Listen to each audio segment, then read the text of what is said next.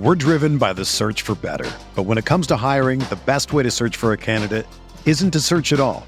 Don't search, match with Indeed. Indeed is your matching and hiring platform with over 350 million global monthly visitors, according to Indeed data, and a matching engine that helps you find quality candidates fast. Ditch the busy work. Use Indeed for scheduling, screening, and messaging so you can connect with candidates faster. Leveraging over 140 million qualifications and preferences every day, Indeed's matching engine is constantly learning from your preferences, so the more you use Indeed, the better it gets. Join more than 3.5 million businesses worldwide that use Indeed to hire great talent fast. And listeners of this show will get a $75 sponsored job credit to get your jobs more visibility at Indeed.com/Blue Wire. Just go to Indeed.com/Blue Wire right now and support our show by saying that you heard about Indeed on this podcast. That's Indeed.com/Blue Wire. Terms and conditions apply. Need to hire? You need Indeed.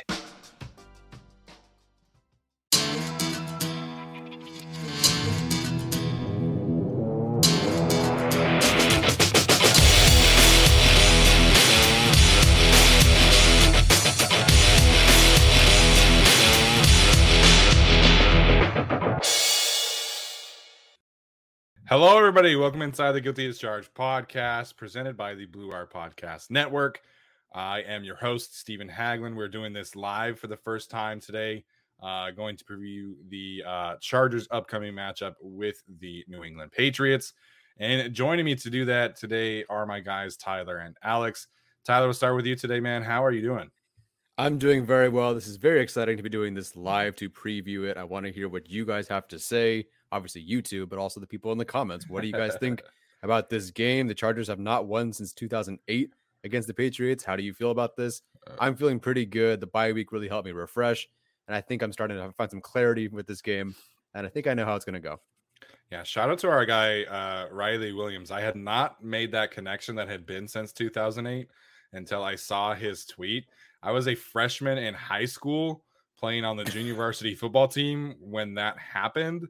So a lot has obviously happened since that point, which is just kind of crazy. Alex, I don't even want to know how young you were because you're the youngest one on this show. But how are you doing today, man? I was 9. And also playing junior varsity. Yeah, also junior varsity. Also, W. Bush was president. That was like 3 presidents ago. Oh, yeah. Long time. It's been a while. But how are you doing, man? Oh no, I'm doing really good. Good. Sounds good. So if you're watching this, of course, you can see by Alex's name. We do have to start today's show with the Chargers change at kicker.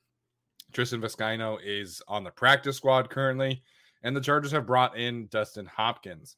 I talked to a certain beat reporter about this yesterday in an interview that will be posting tomorrow. But I wanted to get your guys' thoughts as well about the Chargers' decision to A, move on from Tristan Vizcaino, and B, specifically sign Dustin Hopkins. So, Alex, what is your initial take here about the kicking change?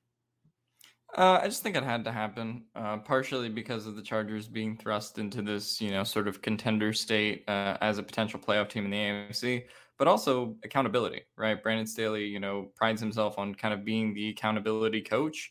And if you cut KJ Hill because he's not performing well as a special team specialist, to me, you also had to cut Tristan Vizcaino. As much as there is, to say about development and all that, to me, it couldn't be one without the other. If you were going to move on from a special team specialist standpoint. So I think it had to happen. And to be honest, like this could have happened 2 weeks ago after the Browns game, had that Chargers not gotten the ball back in that one. And I wouldn't have been surprised because then we would have been talking about Tristan Vizcaino specifically costing the Chargers a game in that one. So, I'm happy he's on the practice squad. You develop him and maybe see what you have a year from now. Like, there's always the potential you can bring him back for next training camp and have him compete with Hopkins and, see what you want to do there.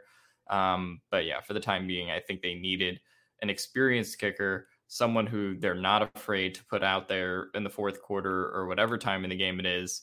And also make it so just from a game standpoint, like they don't have to force themselves to go for it on 4th and 8 every time.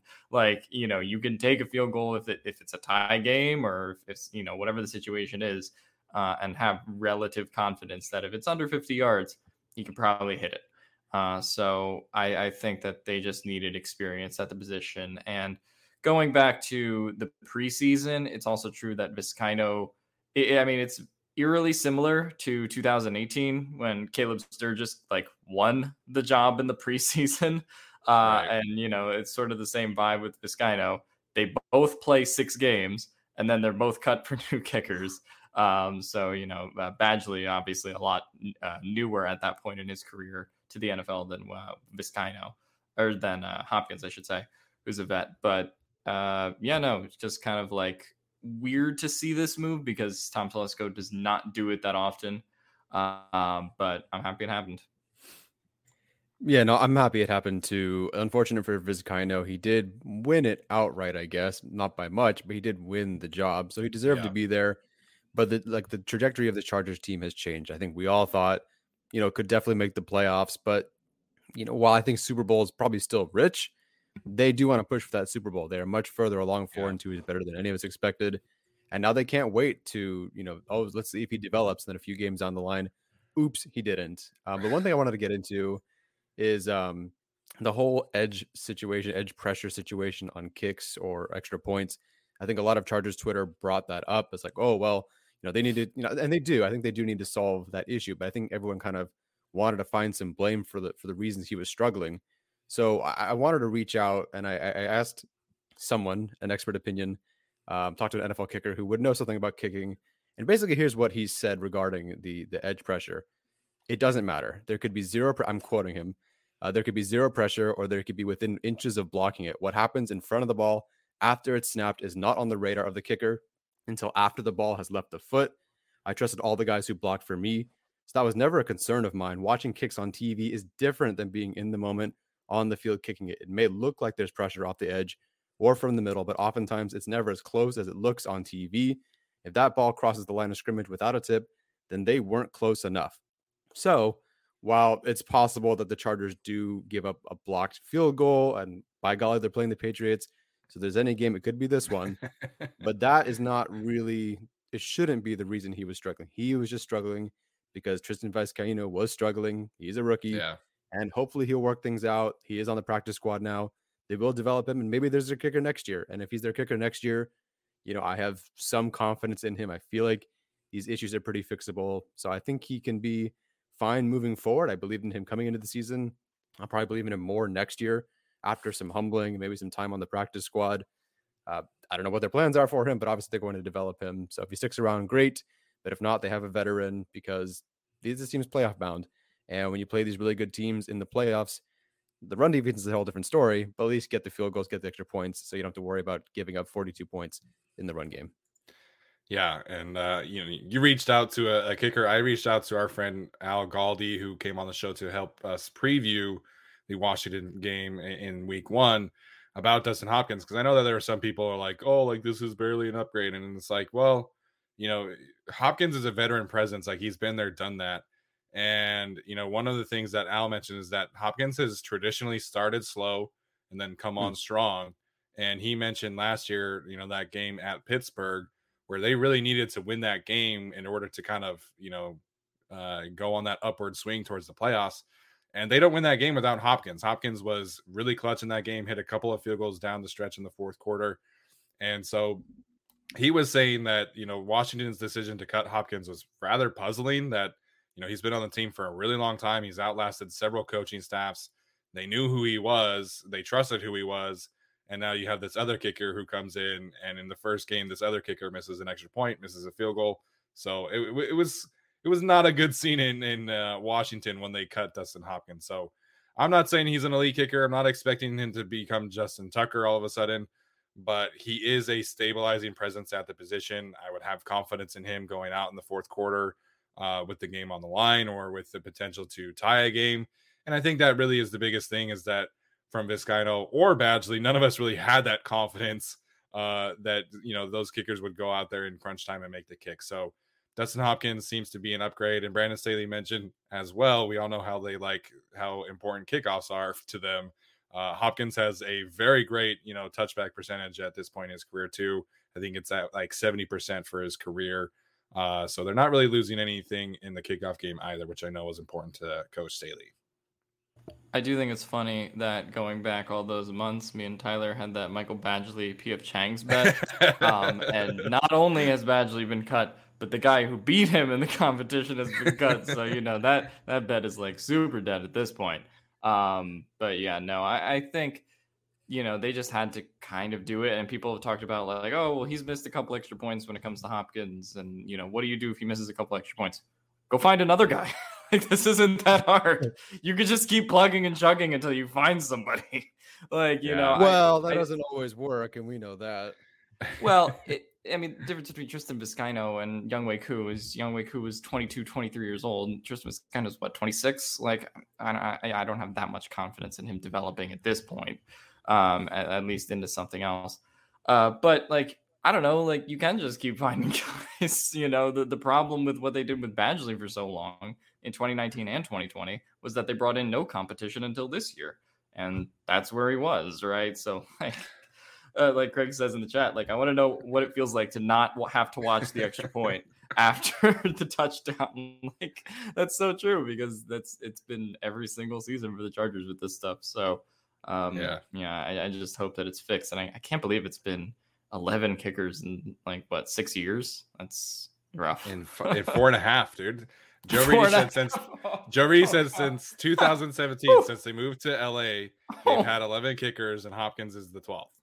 That's like average of 3 kickers a year. Yeah. So I try, like, I went, through my head, and I was like, okay, there was this guy and this guy. So I'm curious your guys' thoughts here. Initially, when you read that stat, how many could you name without looking? I didn't do that exercise. No, I'm not going to do it here under pressure, but I could. So you said 11. I could probably do 9, or probably 9. Although I saw that you mentioned Kaiser as a kicker, right? Yeah. So that technically counts as one. Kaiser so I would have have missed that. Game.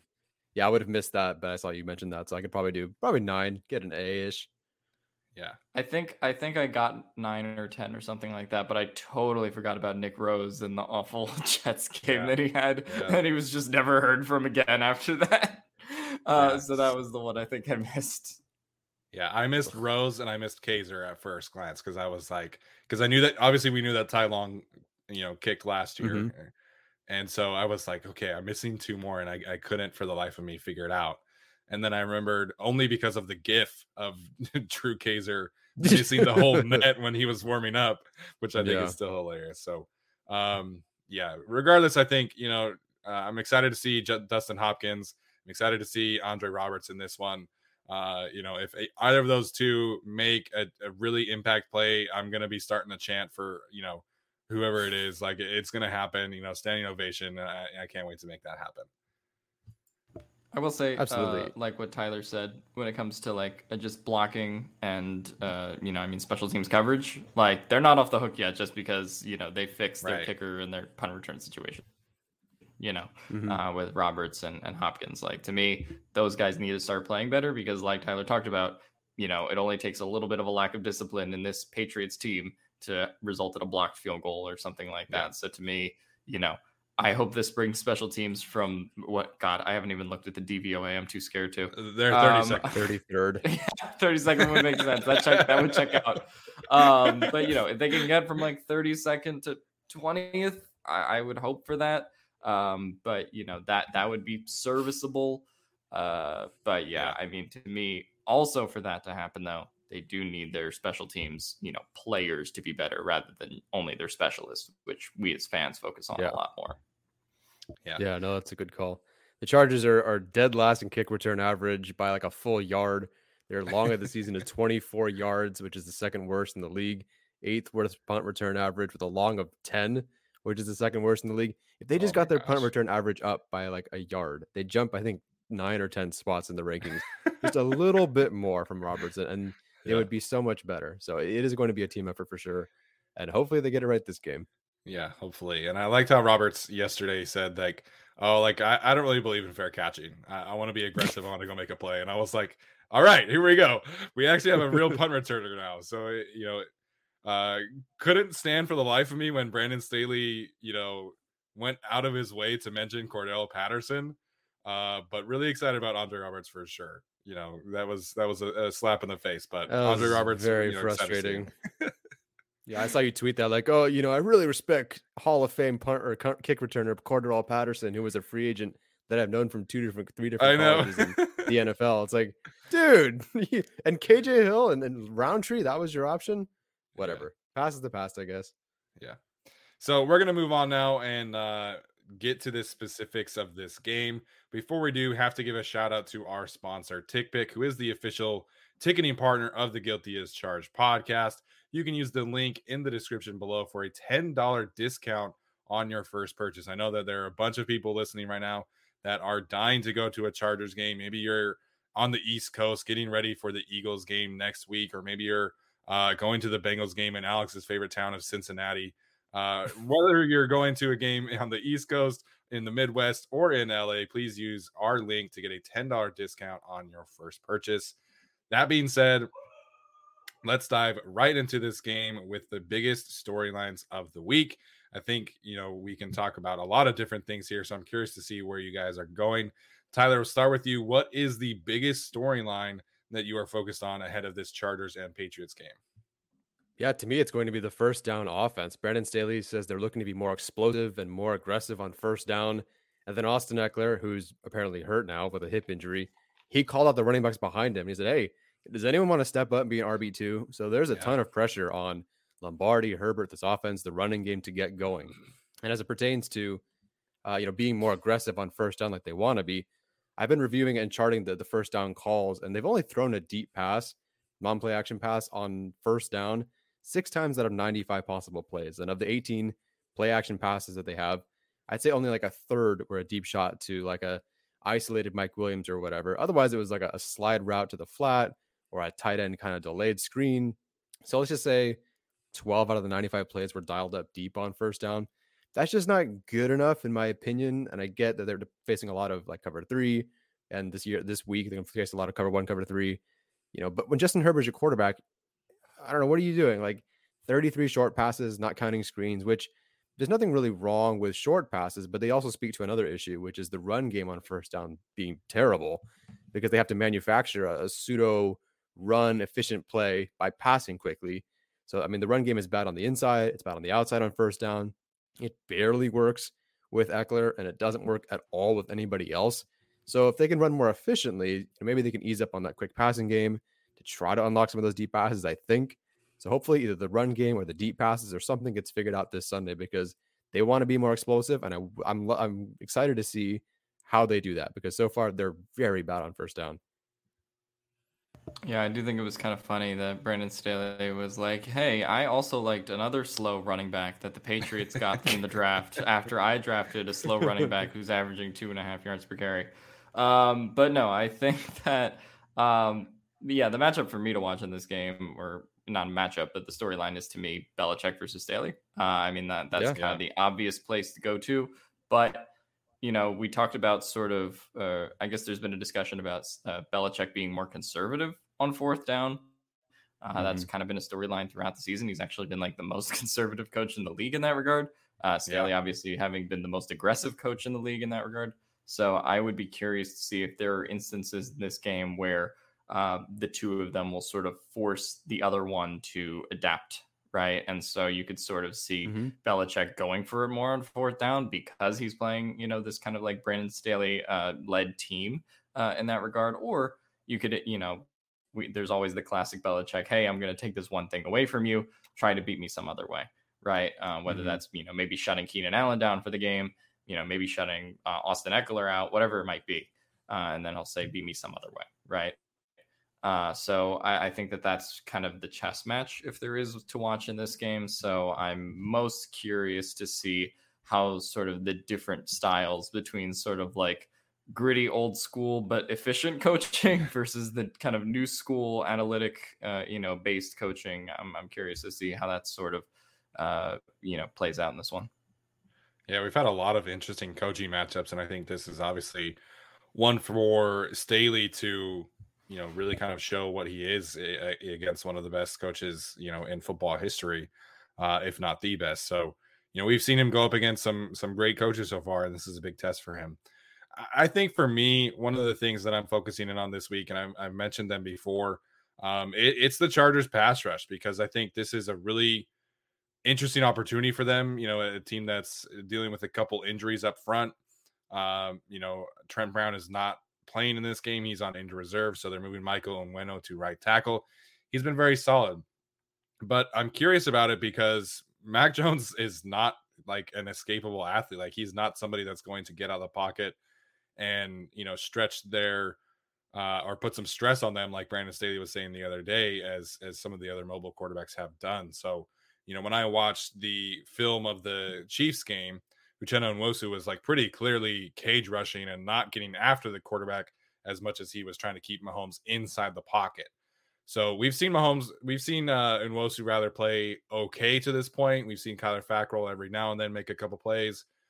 Joey Bosa's getting triple teamed out here on a weekly basis at this point. And so somebody else on this team has to put some stress on the Patriots offensive line, because it was pretty bad last week. I know that Nwosu got the 1 sack, and I know Linval got his sack, but somebody has to take advantage of their one-on-one matchups and keep double teams away from Joey Bosa, especially in this one where you have a rookie quarterback, where you have Mac Jones, who's been playing well, but under pressure, he gets significantly worse because he's not mobile. He can't make those plays out of the pocket. So I think you've got to see the Chargers pass rush get after Mac Jones and make him live in 2nd and long, 3rd and long situations, and get ahead of the sticks that way. We've seen Brandon Staley blitz a little bit more each week. You're getting Drew Tranquill back in this one, potentially, hopefully. So maybe we see him kind of use that aspect of the defense as well. So the Chargers pass rush to me is the biggest storyline of the week, because I think you've got a really good chance to make a rookie quarterback feel stressed in the pocket and put some pressure on him that way. Yeah, I'm curious overall how the pass rush looks from either side, whether it's from the Patriots, from the Chargers. I watched Arjun's videos, analytics video, and he talked about how the Patriots ran some ridiculous amount of stunts when they played Herbert last time. And I believe their pass rush win rate was like 80-something% that day awful on those stunts. It was like, how is that even a number? That means you're basically winning every single time almost, but they did. And we saw the result of that. The results were terrible. So yeah, hopefully Drew Tranquill is back. I believe the only sack Bosa had against the Ravens was with White blitzing behind him, if I'm not mistaken. Yeah. So someone like White or Tranquill, or if Campbell's getting more run now these days, have him blitz, some sort of manufactured pressure that way, I think would be great for this team. Yeah, I think it would be great for the non-Joey Bosa defensive linemen to prove that they have a pulse. I think that's a real key coming into this game, because I haven't seen Uchenna Nwosu and Kyler Fackrell and all those guys really do all that much in the last few games. To be honest, Jerry Tillery is what I don't. I mean, oof, hey, Brandon Staley said that he's a factor. Oh, he's a factor. I did think it was funny. Not to spoil who Steven has the interview with tomorrow, but the person in said interview was like, oh, Jerry Tillery ranks, 72nd in pass rush efficiency, so he's a factor. I was like, okay, I think we have very different definitions of what factors are, but okay. Factor 0. Yeah. But, no. So, Justin Jones is coming back, which is going to be great in this one. I think the defensive line needs that. Is he? Seems like he is, yeah. It seems like he is. He hasn't been activated. Seems like he's trending that way, yeah. It's hearsay until he's activated. Sorry, I jumped the gun. I'm so excited to get him back that I jumped the gun. I don't blame you. But if Justin Jones is back, I do think that's really helpful for the defense, and that sort of opens up other things on the defensive line, because, they really need the pass rush help in particular. Obviously, the run defense is one thing, but in this game, I think you have to get after Mac Jones more so than anything else, cause him to feel some discomfort because he has been playing so well recently when the Patriots have protected him. So to me, they're going to need at least one of those pass rushers that are kind of the supplementary pieces to have a game in this one. Yeah, I tweeted out that statistic yesterday about the run stop percentage of the main three ones. if you don't put any qualifiers on Pro Football Focus's and sort it to run stop percentage, Justin Jones is like third in the league at 20%, which is unreal. But he's only had five snaps against the run to do it in. So if you don't put any filters, you'll see Justin Jones up there really high on the list, which is fun.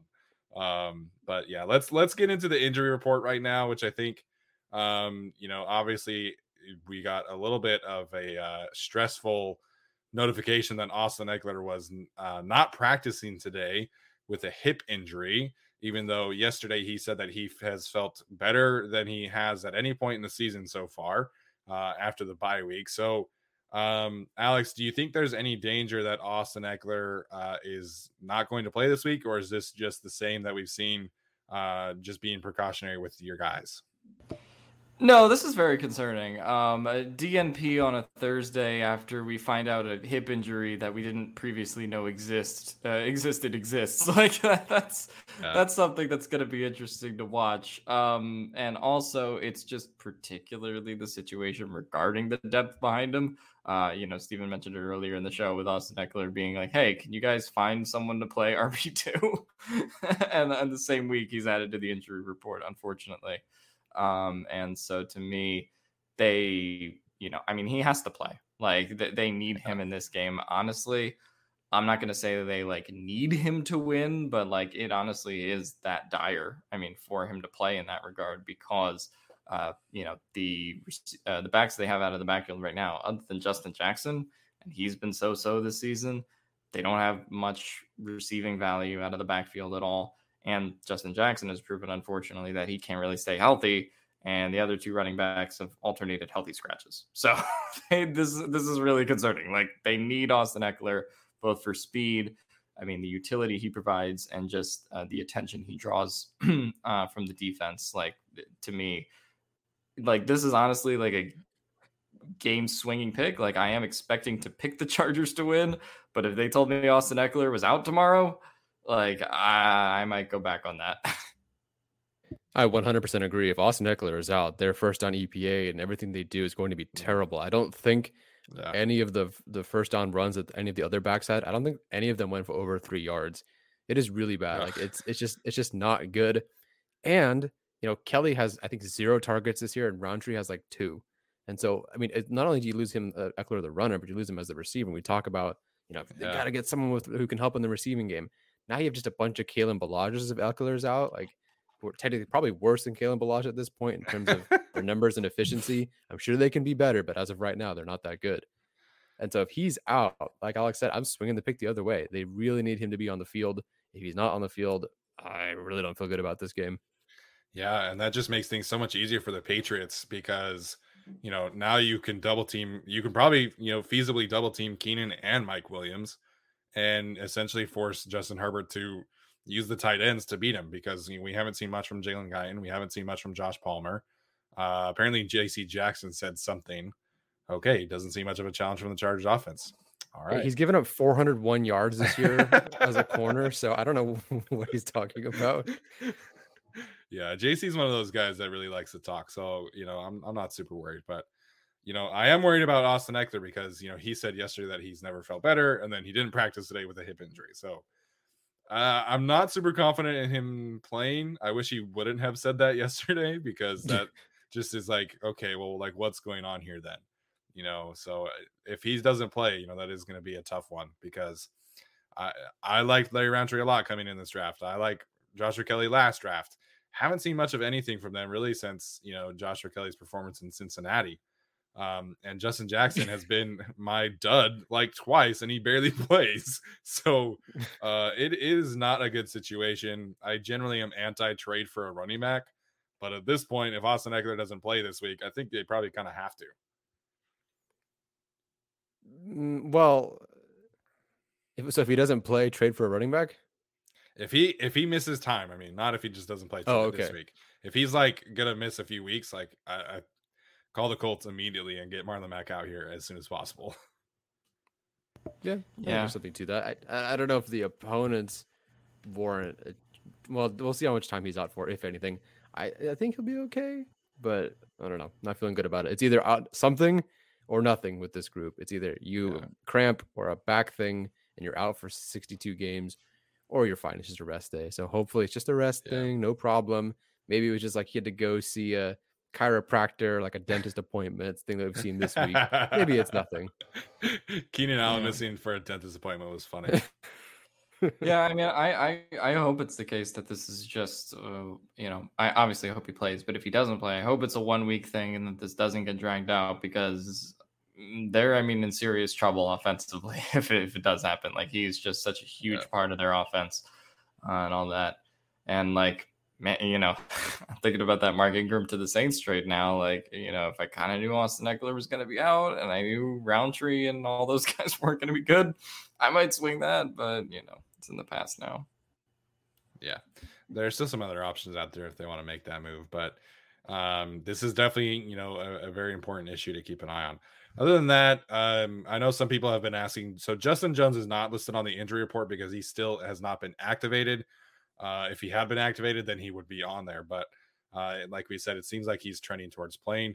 Drue Tranquill has been limited, so I think that there's a chance that he plays, but until he gets in a full practice, I'm not going to completely say that he is playing. So if he's not able to go this week, then we'll see another week of Amen Ogbongbemiga and Nick Niemann. Hopefully more Niemann than Ogbongbemiga, but Kaiser White looks to be the healthy one there. And then Nasir Adderley has been a full participant twice this week, so that is really good news. They really missed him last week, which I guess is a good time to talk about the secondary, because Ronaldo Hill, defensive coordinator for the Chargers, of course, has continued to say that Tavon Campbell has earned a role and will continue to rotate with Michael Davis and Asante Samuel Jr. Not the worst member of the Chargers secondary, Chris Harris, but it is what it is. Tavon Campbell is going to be a factor going forward, and I can't say I don't understand why they're doing that. He has played pretty well. I just wish it would come at the expense of a different player, because to me, Michael Davis and Asante Samuel Jr. have also been playing really, really well. And so I understand getting Campbell more reps. I don't understand it coming at the expense of your CB1 by ability and by financial commitment, and the corner that you took in the second round this year, who's been playing really well himself. So Alex, what do you make of the rotation, shall we say? It's stupid. I gotta be honest with you. Now the thing, people know I'm a Sixers fan, so Doc Rivers is my basketball coach, so I'm used to questionable rotations. But when it comes to this situation, like, why you don't rotate corners like this? This shouldn't be a thing. Like, I don't know why this is a thing. Michael Davis has to be out there. He's your number one quarterback. And, we've talked about this to death over the last 3 weeks or so of them like benching guys and all that. The move to make here is bench Chris Harris if you want. Like, I'm fine with that. Put Tavon Campbell on the field in place of Chris Harris. Like, that I'm totally fine with, because Chris Harris has been frankly playing poorly as it is. And, also been kind of dealing with his own injury situations. So if you want to do that, I'm fine. But like, why are we just like weirdly rotating CB1 and CB2? Like, those should be the two things that don't change. Michael Davis and Asante Samuel Jr. should be playing 100% of the snaps, like, or a 95%, whatever it is. Like, they should just not be off the field. Like, this is just a weird decision. I get that they're sort of trying to be a flexible defense, and it's like, okay, well, they've played some running teams, and Michael Davis isn't great against the run. But it's like, from what I've seen this season, like, has Tavon Campbell and Chris Harris been dramatically better against the run? Like, to the point where we just go, oh, Michael Davis, you're off the field. Like, no, of course not. And Michael Davis has become a better tackler in the last 2 or 3 years than he was previously. Absolutely. So, like, I don't get this move. Like, you don't rotate and bench guys like this in the cornerback unit. It's really weird. Well, that's the thing, and the way they phrase it is we're going to rotate guys, but it's not really like a rotation. It's like Davis or Samuel Jr. start the game, and then they just don't play in the second half. It's like, that's not really a rotation as much as you kind of just benched one of those two guys. Yeah. Getting Campbell on the field, I get. That's no problem. I have no problem with that. That's understandable. I think he's played well, and he deserves some more snaps. But it's so weird for Chris Harris Jr. to come back so soon. Because apparently it was like a 6-week sort of timetable injury, and he came back in 3 weeks. It's so interesting that they got him to rush back only to take somebody else off the field. Like, if he's injured and you want to play Campbell more, why not let him just kind of chill, get to full health, and then, let Campbell take the snaps. And if it doesn't work out, it doesn't work out. If he plays well, you do something else, you make a change or whatever. But instead they rushed him back. And I haven't watched him, so I'm not going to say that I know this, but it sounds like he hasn't been playing well. That Chris Harris Jr. hasn't been playing well. Maybe it's because of the injury. Maybe it's because there's something still lingering. This is kind of the week to show us that you're back to health and that you're out there for a reason. That the Chargers coaching staff is correct for having you out there. But this whole situation is just weird. It's not really a rotation. And to be completely honest, this is those 3 guys, not Chris Harris Jr. Those are your 3 guys moving forward into the next year. You have 2 definitely under contract. One's a restricted free agent, so you're pretty much going to bring him back, especially with the way the coaching staff likes Campbell. So let those guys have some run. Like, I get, you're probably loyal to Chris Harris Jr. He probably understands more of the defense than those 3 guys. But if it's not working out, it's not working out. And so hopefully it's not at their decisions here isn't at the expense of the defense. I don't know what they're going to do. We're about to find out. Hopefully Harris Jr. is healthy and proves us all wrong. But I just don't understand switching out someone like Davis and Samuel Jr., not just for a rotation, but a legitimate benching. I just don't get it. Yeah, I don't understand it either. And Chris Harris, he's not playing well, like, at all. And, they're playing him more at safety this year. And so maybe he's not comfortable back there. But there are communication issues with him. There are tackling issues. There are angle issues. There are coverage issues. Like, he is not getting the job done to the point where I would rather see Alohi Gilman playing safety as the third safety instead of rotating Chris Harris back there. So to me, like, if, they play a decent amount of dime, and to me, Chris Harris is not one of the 6 best defensive backs on this team. And so that is my biggest issue about it, is that, somebody, kind of jokingly said it earlier in the chat that it seemed like they were playing better without him. That's because they were. The best defensive back game that we've seen, in my opinion, was against the Chiefs. And that was when you had Tavon Campbell and Alohi Gilman rotating in as the 5th and 6th defensive backs. So to me, like, that's the rotation that should be. If you want Tavon Campbell on the field more, great. Put him in the slot as the 5th corner. Put him in the slot as the 6th defensive back, whatever you want to do. But you shouldn't be taking out your cornerback 1 on any occasion unless he is injured. Like, if Michael Davis is healthy, he needs to be on the field for 100% of snaps, because that's just the way football works. Like, you're not getting better players on the field when you take your best corner off. So it's confusing to me. And Tavon Campbell's playing well, and I get that, but rotate him in with the worst players on your team, not with the better parts of your secondary. Right.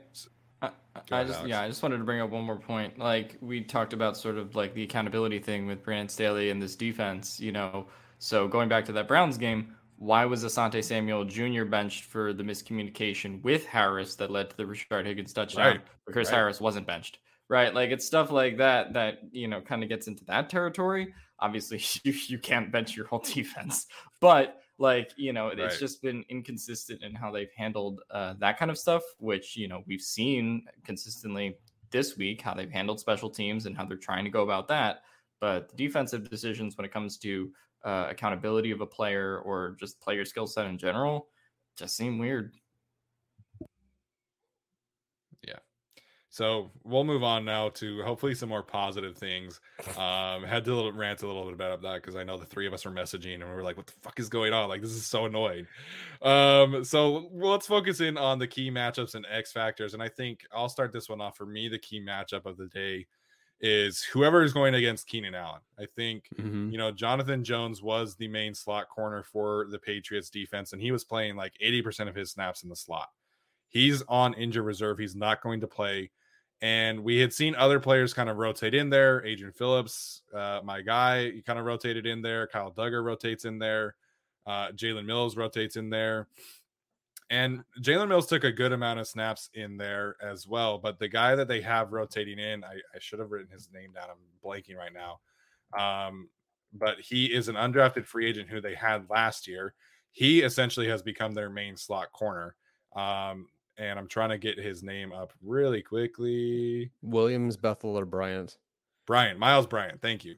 So Miles Bryant is the main slot corner for them. At least that's what it seems to be.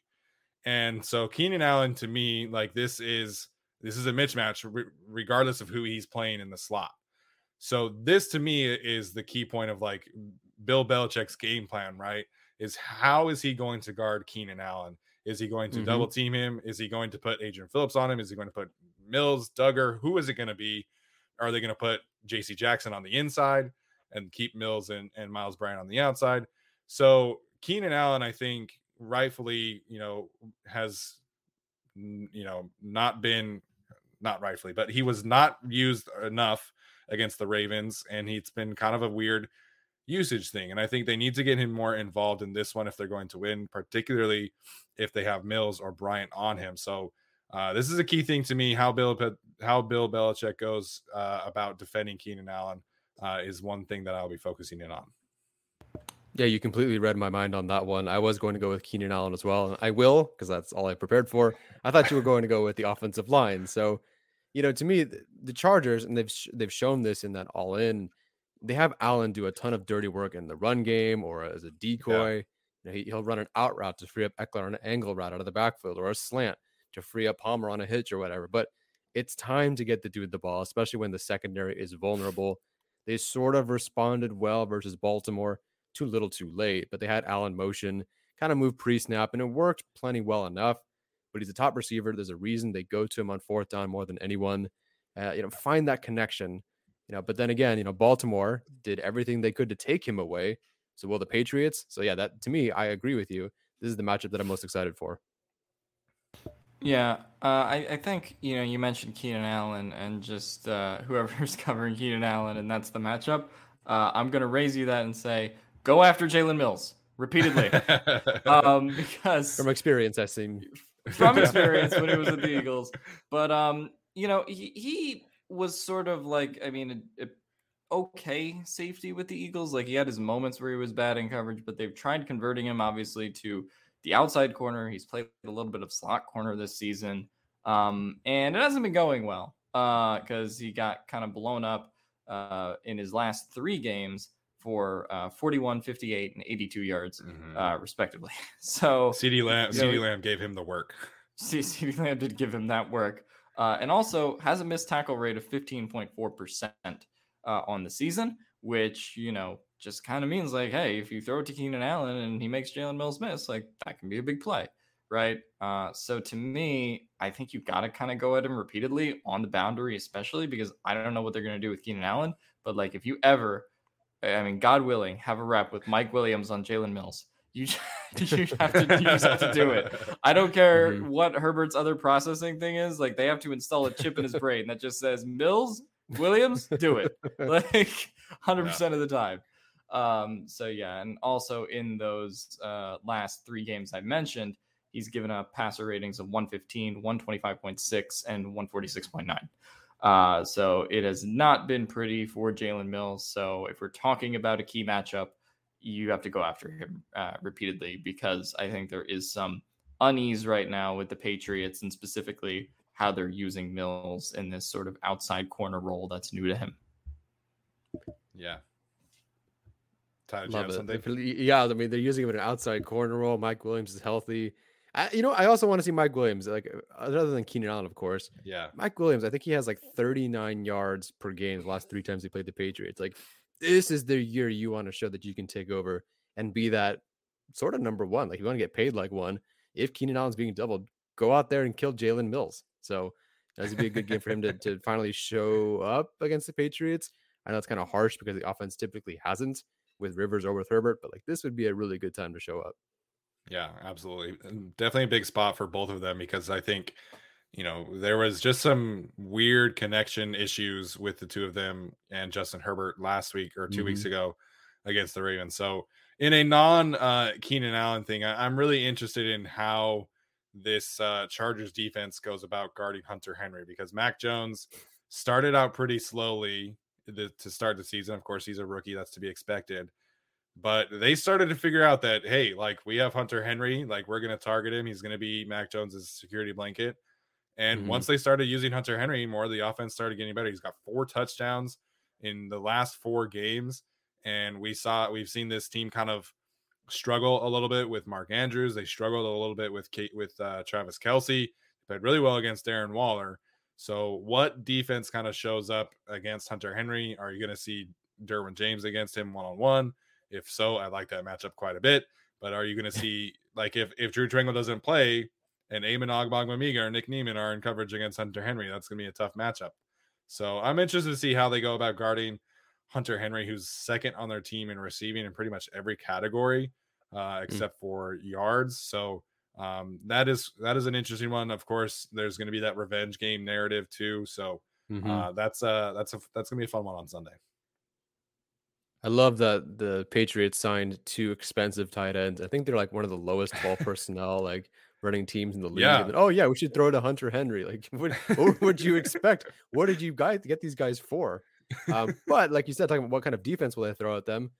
Michael Davis is the guy that covers tight ends, and if you're going to rotate him out, good luck. I mean, it didn't work against Andrews, obviously. Worked pretty well against Kelce and Waller. Didn't work against Andrews because he was out. He was out of the game. So hopefully they can at least get him in there and cover Hunter Henry, although that's a much less daunting task. Yeah, Hunter Henry revenge game is weird because I didn't want him back for $13 million, so he can take his revenge if he would like to. Yeah, I was listening to the Chargers podcast network today, and Matt Money Smith and Chris Harry were talking about Hunter Henry. And apparently people within the building of the Chargers were shocked at how much money the Patriots were offering Hunter Henry. And so they were basically saying that once they heard how much the Patriots offered, they were not going to match that offer. So, well, I mean, that goes back to the pandemic, because I think before the pandemic happened, they actually had negotiations with him, and then pandemic happened and broke off, and everything kind of went from there with the salary cap and everything. So this weird alternate history of what might have been, but I am comfortable with the tight end group that they have now. That's significantly cheaper. Yeah, absolutely. And I think Parham and Cook give you essentially what Hunter Henry did in terms of production. They give you a little bit more athleticism, and it's been fun to watch. I think they have a really solid tight end room right now, and Brandon said he talked about that yesterday. Okay, Alex, who is your X factor of this game? I think the X factor, I can't believe I'm going to say this. I think the X factor has to be Jerry Tillery. I think he has to, come up big in this one. We talked about his struggles against the run, and against the pass, but the Chargers need another supplementary pass rusher. You kind of know what you're going to get from Linval Joseph at this point. You know what you're going to get from Joey Bosa. You know what you're going to get from Justin Jones if he does, indeed play in this one. And Nwosu and Fackrell have been fine, but the big variable that's kind of jumped up and down, more down recently from week to week, has been Tillery. We saw what he did against the Chiefs, which was kind of an awesome game from him, but ever since then, it's kind of just been I haven't noticed him in the game unless I'm watching all 22, which is a problem if you drafted a pass rusher in the first round. So I think he's really got to get involved and be better on run defense. Whether that's what Staley was talking about this week with guys, using technique better, which kind of just sounds like a polite way of saying these guys suck ass, but nice. Whether it's that or, something they can change scheme wise in the defense. I just think this has to be the week that he gets involved, particularly because they are playing this running team and because they have this rookie quarterback that has been rattled by pressure when pressure has gotten there. So, both of those things should be an emphasis this week if the Chargers are going to win this game on defense. And he's the one variable that if he has a good game, that can quickly turn into something special for the Chargers. If he has a bad game, it'll be really noticeable for the Chargers too. Yeah, that's a good call there. I mean, even against the Raiders, I think that was maybe arguably one of his better games. Even if the numbers weren't there, you see some of the things he was able to do. And of course, the Chargers did a great job stopping the Raiders in that game. He showed up, the defensive line showed up partially because he played so well. My X factor is going to be Chris Rumph, the person that the internet thinks that I hate, but I don't. They really haven't moved him at all. And he's been outside the tackle on all 55 of his snaps.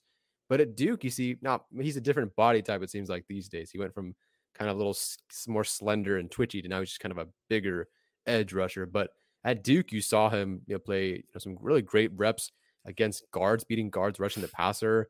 Like we just mentioned, Joey Bosa's only sack against Baltimore came with Kaiser White blitzing on his side. So if Tranquill is hurt or limited, I'd love to see them try to manufacture pressure a different way. We've seen them kind of change things up, whether it's blitzing a DB or a linebacker or moving Bosa to 3-tech or whatever. I'd love to see Rumph do it in a different way. Get him on the field and see what works, because as an edge rusher right now, Rumph isn't really cutting it. His win rate is mid-tier among rookies, but his productivity is the second worst with like a Quincy Roche, I believe. So try something different to get a Mac Jones, something that he doesn't expect, something that they don't expect to be thrown at them. Yeah, I think that's a really good call, and I would love to see that happen for him and for the team, because I've been, I don't want to say like disappointed, but the way that they are not really simulating pressure has been kind of surprising, because that was something that really they did a great job of with the Rams last year. So I really want to see them get after it this weekend. If that's Chris Rumph, then fantastic.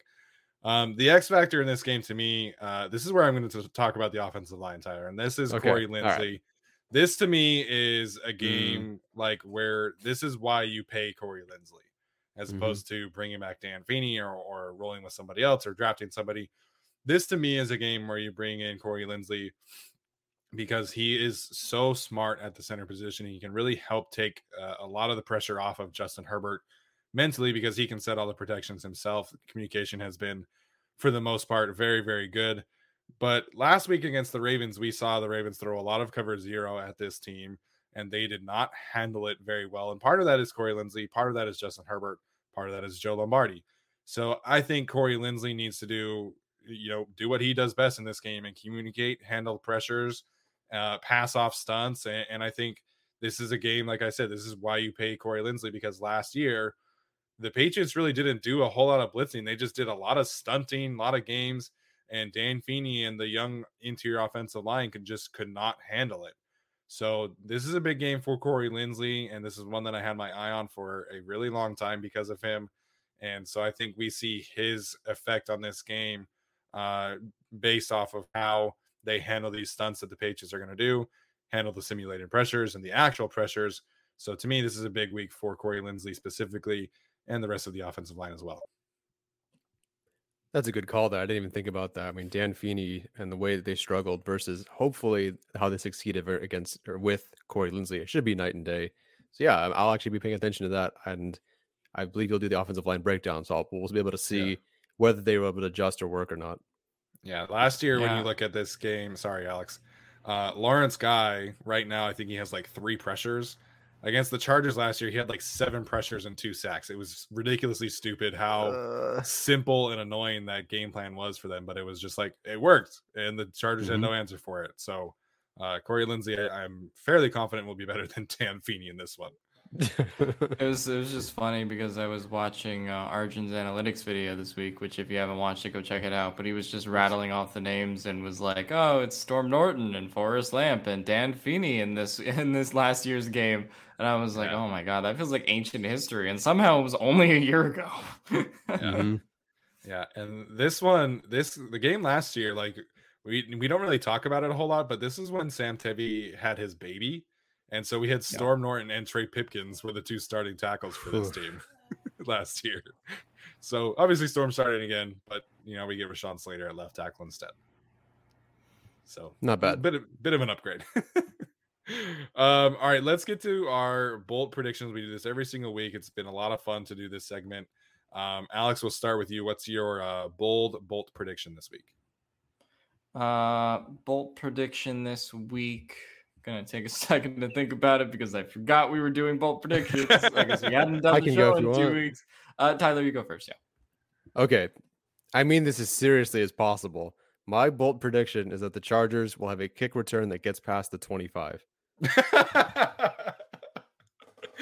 I'll follow up on that. Hopkins goes perfect from field goals and extra points this game. It's gonna be great. There we go.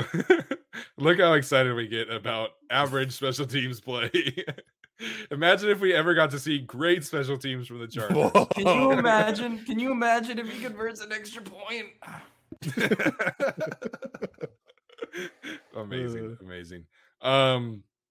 So my bold prediction here, we saw Justin Herbert really struggle against the Baltimore Ravens. It was a rough week for number 10, and I think the bye week, I think the adjustments that the coaching staff will make on early downs, I hope is going to lead Justin Herbert to have a stellar day against the Patriots.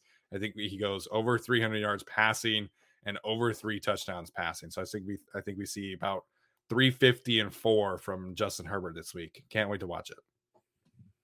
I like it. That would be a huge step in the right direction for the entire organization. NV Talent is predicting 2 pick sixes. I hope by the Chargers. But that'd be Davis fantastic. Gets a pick 6, so he's not benched. One of the interesting things that I saw in this game, though, is that all 6 of Mac Jones's interceptions have come when he's working the middle of the field. So saw Kaiser White get 2 picks last week. We haven't seen Nasir Adderley get a pick. Maybe this is an Adderley week as well. I like it. I would be hurt otherwise. Shout out to Envy, man. Envy is a great friend of the show. So we're going to do our league-wide picks, and then we're going to wrap it up with our own predictions. After that, we'll take a little bit of time to take some questions. So if you have a question for us, now is the time to answer it. I think it's – whose turn is it to go first this week? I think it's me. Wait, no. Tyler, you went first last week. No, I went first last week. Last week. I went first last week. I know that. All right, Tyler, you go first. I'm not going through the mental gymnastics of remembering this. So Tyler, you go first. I'll do the gymnastics for us. Tyler, you go first, and then Alex, and then me. But Alex, update us on the standings first. Yeah, unfortunately, the Eagles, I hate them. They're the worst team in the world.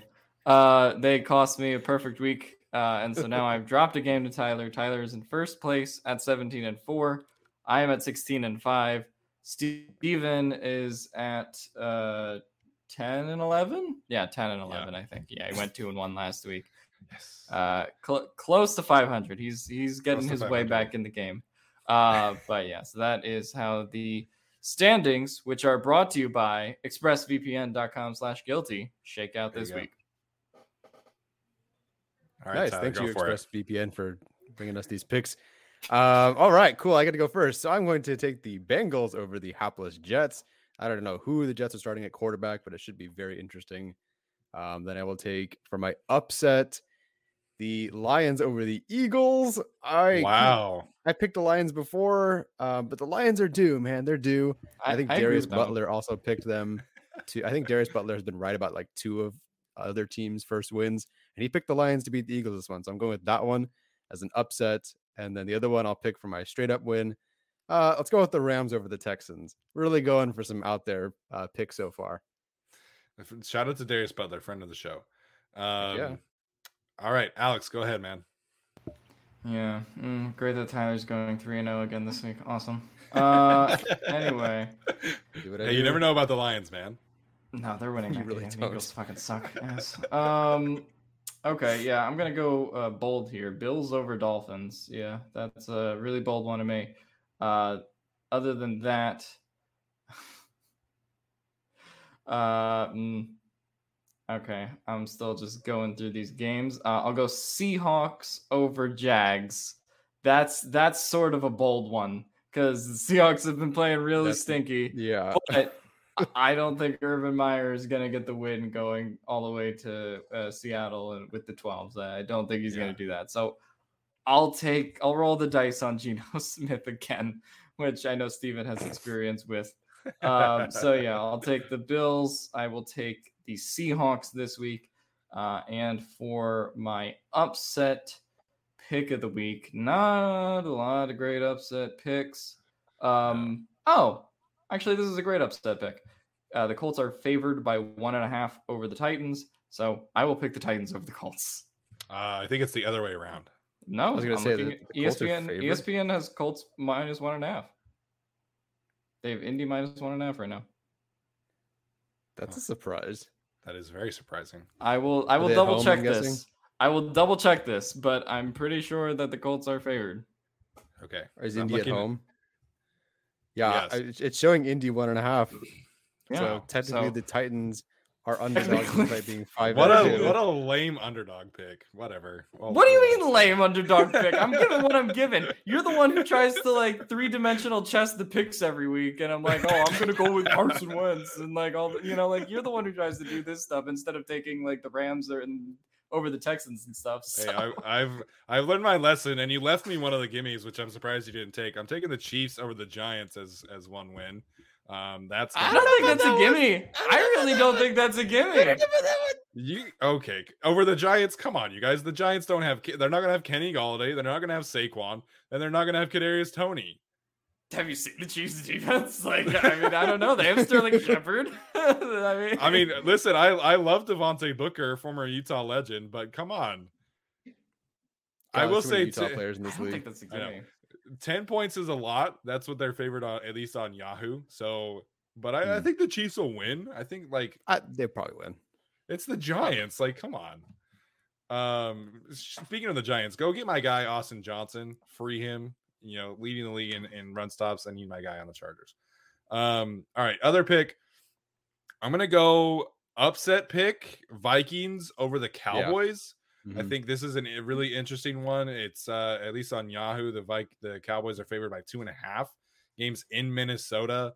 You never really know that Kirk Cousins is essentially like Philip Rivers 2.0. They're always in these games.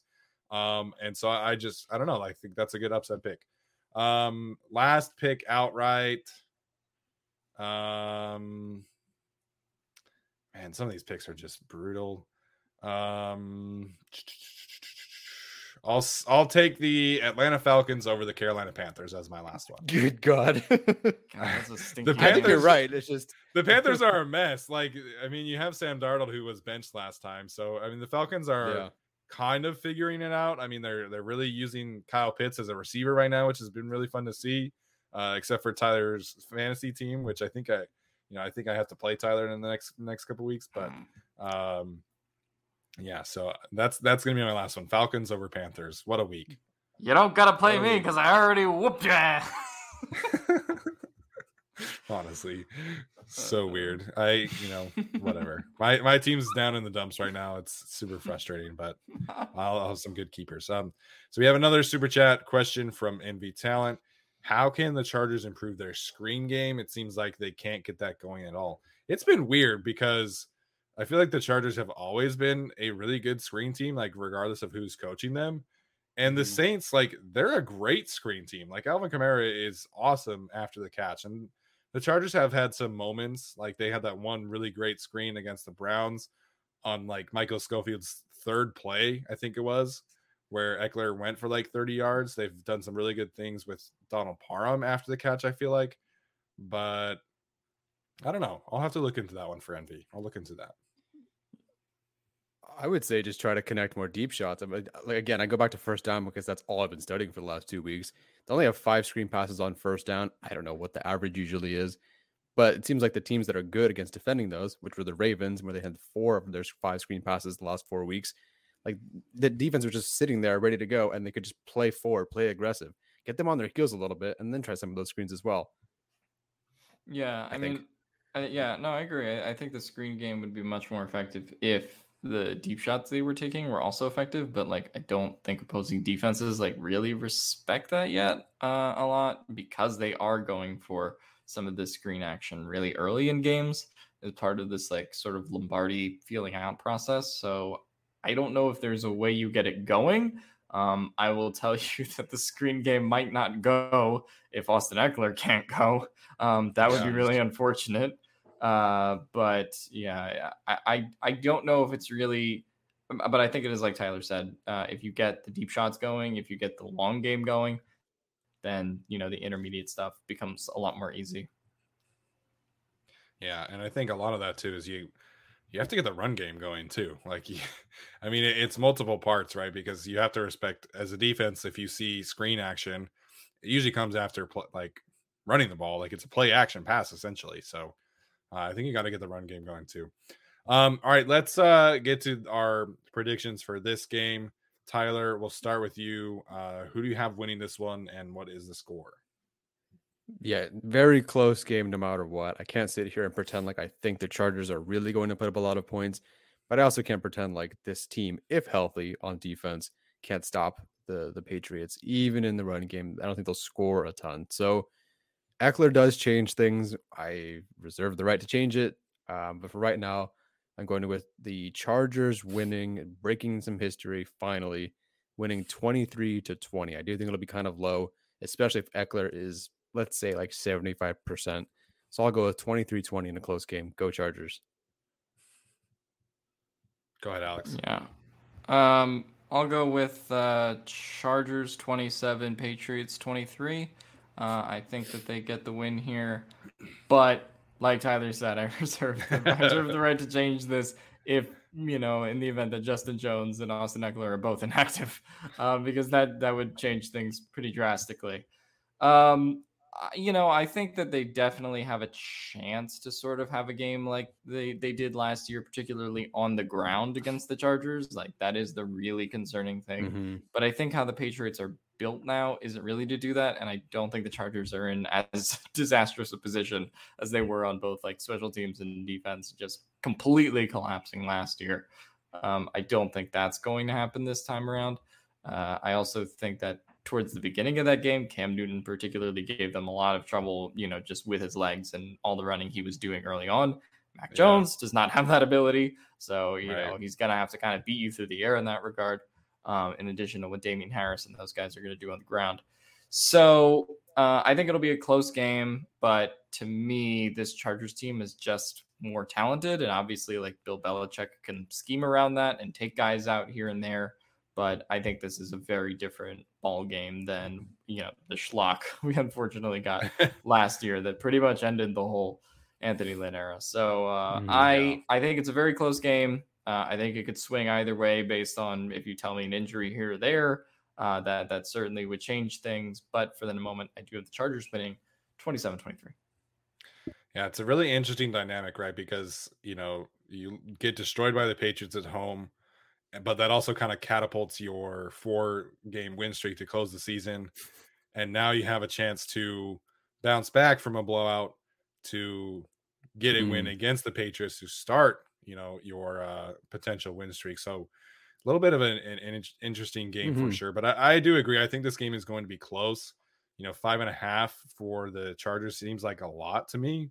And like you guys are saying, I think if Austin Eckler is not playing, then that has, a big difference in this outcome. So I think it's going to be close. I think the Patriots will cover against the spread. I think the Chargers will win 24-20. I think we'll see Dustin Hopkins get in on some action. We'll see Nick Folk have a couple field goals too. So going to be a kicker day. If you're into kickers, I guess this will be a fun matchup. But I do think that this, the Patriots offense is kind of built to bleed the clock at this point. It's all about the small chunk plays, death by 1,000 cuts. And so I think we'll see a low scoring affair. But I think the Chargers have just enough on offense with Mike Williams and Austin Eckler, if he plays, to get the job done. Dustin Hopkins and Nick Folk getting in on the action has to be one of the funnier sentences said on this podcast. Here we are. Yeah. All right. So we'll, if you guys have any questions, please type them in the chat. Drop your questions and your super chats. Yeah. So, other than that, if you guys don't have questions, then we'll do some final thoughts. So, last call for questions here. This comes from Super LT 101. Why do I feel like Staley stunted more last year with the Rams than he has with us so far? I know Steven was talking about this earlier in the show. I think that's an accurate statement. I think it's different, right? Because you have an interior pass rusher versus Bosa, your exterior pass rusher. But like I had said, it's been a little bit of a surprise that they haven't used, stunts and seemingly pressures as much as they did with the Rams, because that was how they freed up Aaron Donald for so many one-on-ones last year. And they haven't really done that with Joey Bosa yet. Maybe that's kind of, waiting to get guys more comfortable in the scheme. I don't really know. Like, they're doing it, but they're just not doing it at the same kind of level that they did with, or that Staley did rather, with the Rams. Yeah.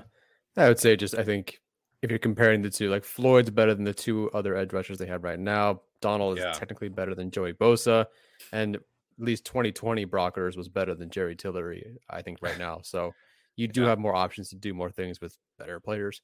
Yeah, 2021 Michael Brockers is not doing so hot, but 2020 Michael Brockers was doing really good. And I think that's kind of something that, me personally, I kind of overlooked with, like the Rams comparison to the Chargers comparison is like, of course you have, the Bosa and Derwin who are on the same level as Donald and Ramsey, but the Chargers don't have a Brockers and the Chargers don't have a Sebastian Joseph Day who's like leading the league in run stops right now. They didn't have a Leonard Floyd. So it was a lot of like, you hope the players that the Chargers have can become those guys, but kind of looking back on it, I should have given more, I guess, credit to, the Brockers, the Joseph Days and the Leonard Floyds when talking about, like the Rams' success last year.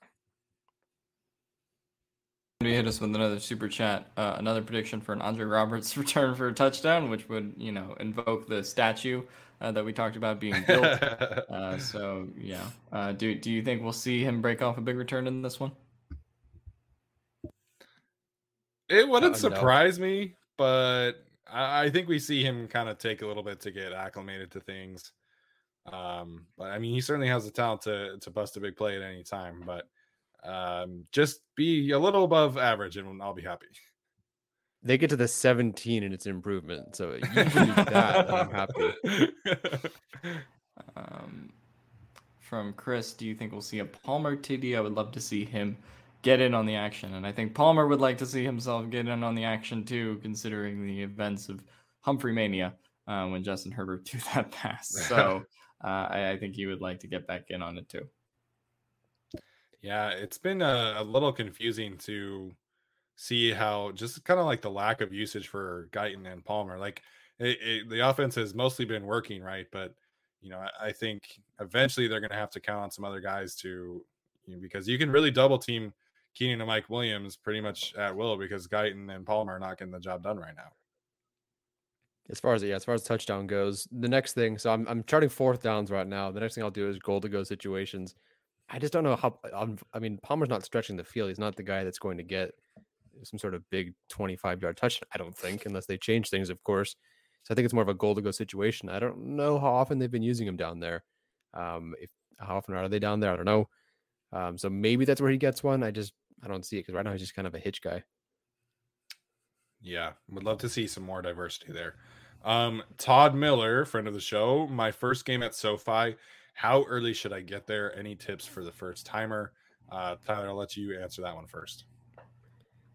It depends on what you want to do. I imagine you're going to spend 30 minutes just taking pictures of yourself and of the stadium because it's amazing. You're going to want to take some time to be a tourist first. If you want to see Thunder Alley, so the game's at 1 or 1:25 or whatever, I think Thunder Alley wraps up around 11:30. So if you want to go there and hang out with all the Chargers fans, get there like 10:30. Even if you don't want to stop by, I think 10:30 would be good.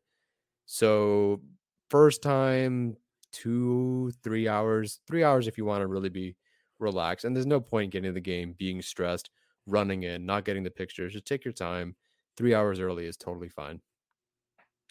Yeah, I would agree with that too. You want to take some time to like see everything outside, go to the team store, walk around. Like the whole thing is just, it's such a spectacle.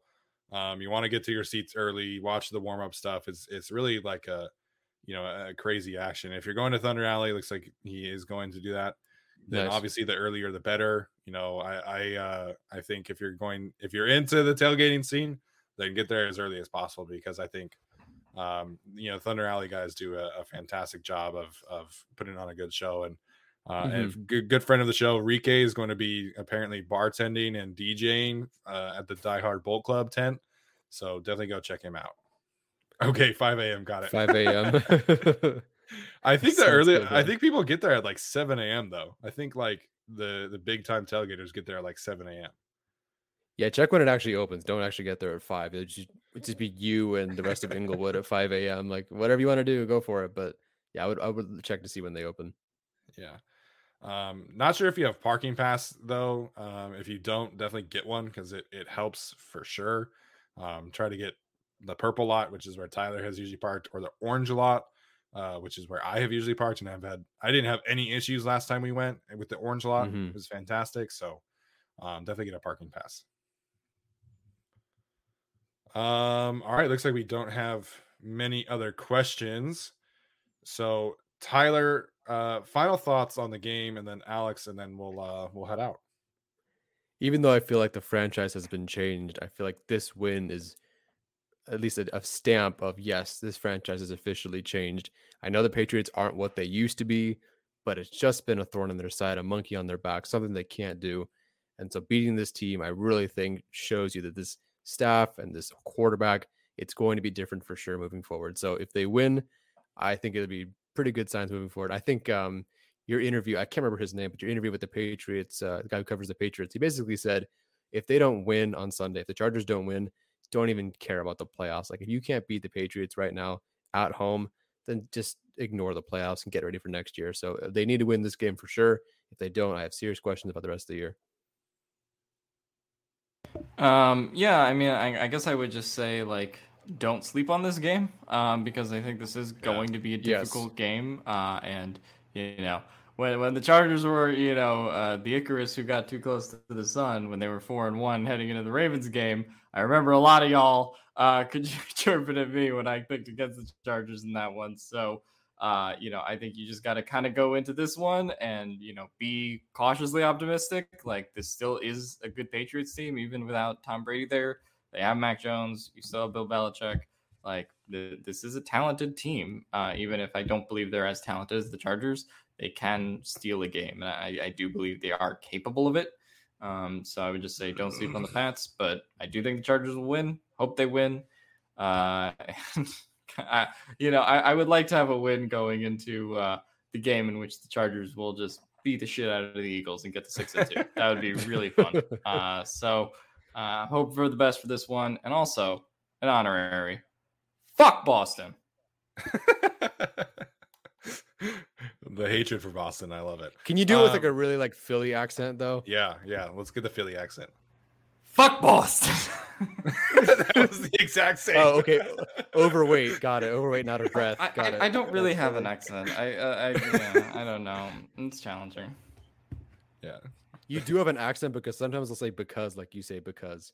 Well, I have like the Jersey Philly speech tendencies, but I don't have like the Philly like sports radio guy kind of voice. I mean, that's like a different kind of like, hey Angelo, we'll talk about how the Eagles are gonna do this week. Sirianni's a fucking stupid ass. Like, I mean, that's kind of something, but it's sort of a mix because I grew up between New York and Philly, so that's like sort of a mix between those two sports radio stations. It's all bad, but Well done. I agree. This is, kind of a put up or shut up game for the Chargers. We've been tooting their horn pretty heavily over the first 6 weeks, and they have exceeded expectations for us at least. And this is a game that they should win. It's going to be a tough one, right? Like the Patriots, their 3 wins have come against bad teams, but they have played the Cowboys tough. They've played the Buccaneers tough. And they're a good football team. I don't know if they have, like the star power and to, win games consistently at a high level, but they're a tough out. And this is going to be a tough physical matchup. We know that the Patriots are going to run the ball. We know that their offensive line is really good. We know the defensive line is really good. The linebackers are really solid. So this is going to be a tough physical game. And this is going to be a great opportunity for the Chargers to show people that they are legit. Everybody had them from like 4th in power rankings to 10th, 11th, 12th. Justin Herbert's MVP odds took a massive dive after losing to the Ravens. This is a great opportunity to bounce back and show people that you are legitimate. And like Alex said, get some momentum going into Philadelphia next week in a much easier matchup. But, I think the Chargers will win. Hopefully Austin Eckler is healthy, and Justin Jones too, and Drew Tranquill. That will certainly make things a little bit less stressful. But I am expecting the Chargers to show people that they are legit. This is a great opportunity for them, and can't wait to see it. All right, guys, that's been our show today. We're going to do our live Q&A on Saturday. Proceeds from that one will go to helping out our friend Anthony Hopper, who's been supporting the show. for a long time, going through a bit of a difficult stretch with his family. So please check that out and on Saturday, and bring some super chat questions that day. We'll be very appreciative of that one. So that's going to do it for us today. We will see you on Saturday, and bolt up. This is the story of the one. As a maintenance engineer, he hears things differently. To the untrained ear, everything on his shop floor might sound fine, but he can hear gears grinding or a belt slipping. So he steps in to fix the problem at hand before it gets out of hand. And he knows Grainger's got the right product he needs to get the job done, which is music to his ears. Call, click Grainger.com, or just stop by. Grainger, for the ones who get it done.